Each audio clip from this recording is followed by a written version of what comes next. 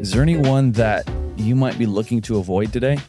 Maybe you're heading into the office and you got that coworker and you're just thinking, I hope my path doesn't cross with this coworker. Or maybe heading to a family function or a party. It's like, I hope I don't run into this person.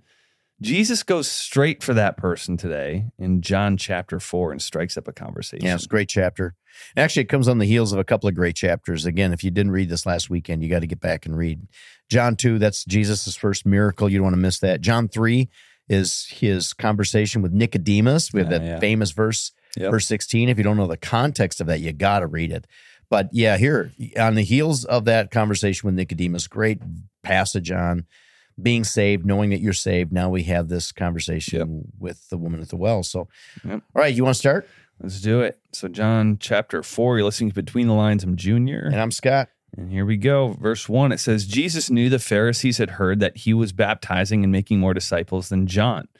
Though Jesus himself didn't baptize them, his disciples did. So he left Judea and returned to Galilee. He had to go through Samaria on the way, and eventually he came to the Samaritan village of Sychar, near the field that Jacob gave to his son Joseph.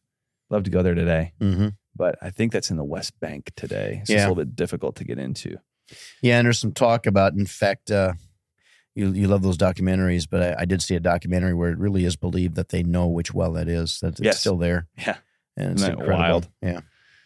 Jacob's well was there, and Jesus, tired from the long walk, sat wearily beside the well about noontime. So this would have been a time when nobody would come to the well. The women would come to the well early in the morning. When it wasn't so hot, before the day started. And they needed water for the day, so they needed to go get it. So there's a line in the morning, but noontime, nobody would be there. Soon a Samaritan woman came to draw water, which would have been weird that she wouldn't go with the other women. And Jesus said to her, "Please give me a drink." He was alone at the time because his disciples had gone into the village to buy some food. The woman was surprised, for Jews refused to have anything to do with Samaritans. She said to Jesus, "You're a Jew and I'm a Samaritan woman. Why are you asking me for a drink?" Jesus replied, "If you only knew the gift God has for you and who you are speaking to, you would ask me, and I would give you living water." "But sir, don't you have a rope or a bucket?" she said. "And this well is very deep. Where would you get this living water? And besides, do you think you're greater than our ancestor Jacob, who gave us this well? How can you offer better water than he and his sons and his animals enjoyed?" I think at verse 13. Sure. Jesus replied, "Anyone who drinks this water will soon become thirsty again." Of course, we do. And in fact, the other day it was so hot and muggy, I was drinking. I just remember thinking, man, I just drank a whole glass of water and I'm still thirsty. Yeah. And so we all know what that feels like.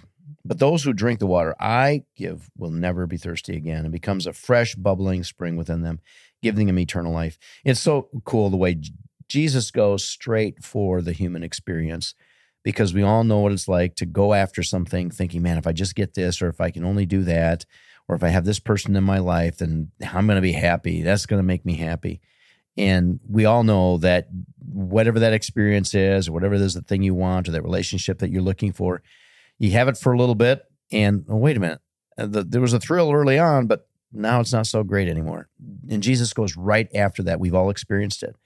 And so he's saying that, hey, this physical thirst quenching, it's so temporary, but I can give you something that will satisfy, because it goes to the very heart of why you were created. And I can give you what really matters. Verse 15, "Please, sir," the woman said, "give me this water, then I'll never be thirsty again, and I won't have to come here to get water." So I do kind of like this whole idea. You have this woman, thinking he's talking about an actual water here. Yeah. And Jesus is saying, I have something that you're not going to make you not thirsty again. I do want to just kind of take a time out here and just say, all of us do the same thing as this woman. Yeah. Is we're always thirsty for something. And here we're talking about water, but for some of us, it's like you're going from job to job. You're going to relationship to relationship, always thinking like the next thing is going to quench my thirst, the next thing. When you realize like, man, I'm just drinking salt water. I'm drinking the very thing where I'm just thirsty again. So Jesus gets to the heart of the matter here, verse 16. Yeah, and that's really what you think. It's just why would he say, "Go get your husband"? Just give me this water. Go get your husband. Yeah. No, he wanted to bring up that conversation because he first of all wants her to see where she's been continually thirsty and trying to quench it, and it's not happening. Yeah, her salt water has been relationships. "I don't have a husband," the woman replied. "You're right. You don't have a husband. For You have had 5 husbands, and you aren't even married to the man you're living with now. You certainly spoke the truth. Sir, the woman said, you must be a prophet. So tell me, why is it that you Jews insist that Jerusalem is the only place of worship? Look at the classic change the subject. I don't want to talk about what's going on with me and my thirst and my failures. So let's talk about our differences. Let's come up with something to disagree about. So we Samaritans claim it is here at Mount Gerizim where our ancestors worship. And now, Jesus, it's just real quick, the context to this is the Samaritans, they were looked down on by the Jews, so they couldn't go to the temple. So they kind of created this own temple of theirs on a mount. Mount Gerizim is what she says right here. Yeah, it's deeper than that, though, because going back into the northern 10 tribes, and even when they were unified, there was a place of worship in Mount Gerizim. Yeah. And then the 10 tribes, when there was a divided kingdom, remember, the capital city of the 10 northern tribes was Samaria, was actually the city.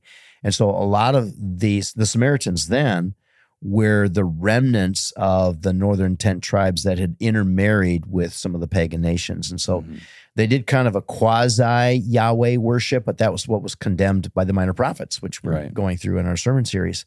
Yeah. This wasn't a pure worship of Yahweh alone. Instead, they did kind of somewhat of a worship of Yahweh, but plus also other gods. Anyway, so that's But they're claiming, she's claiming, we're doing the right thing because, and of course, that's everybody believes that. Everybody says they can point to their history and say, well, this is our historical truth.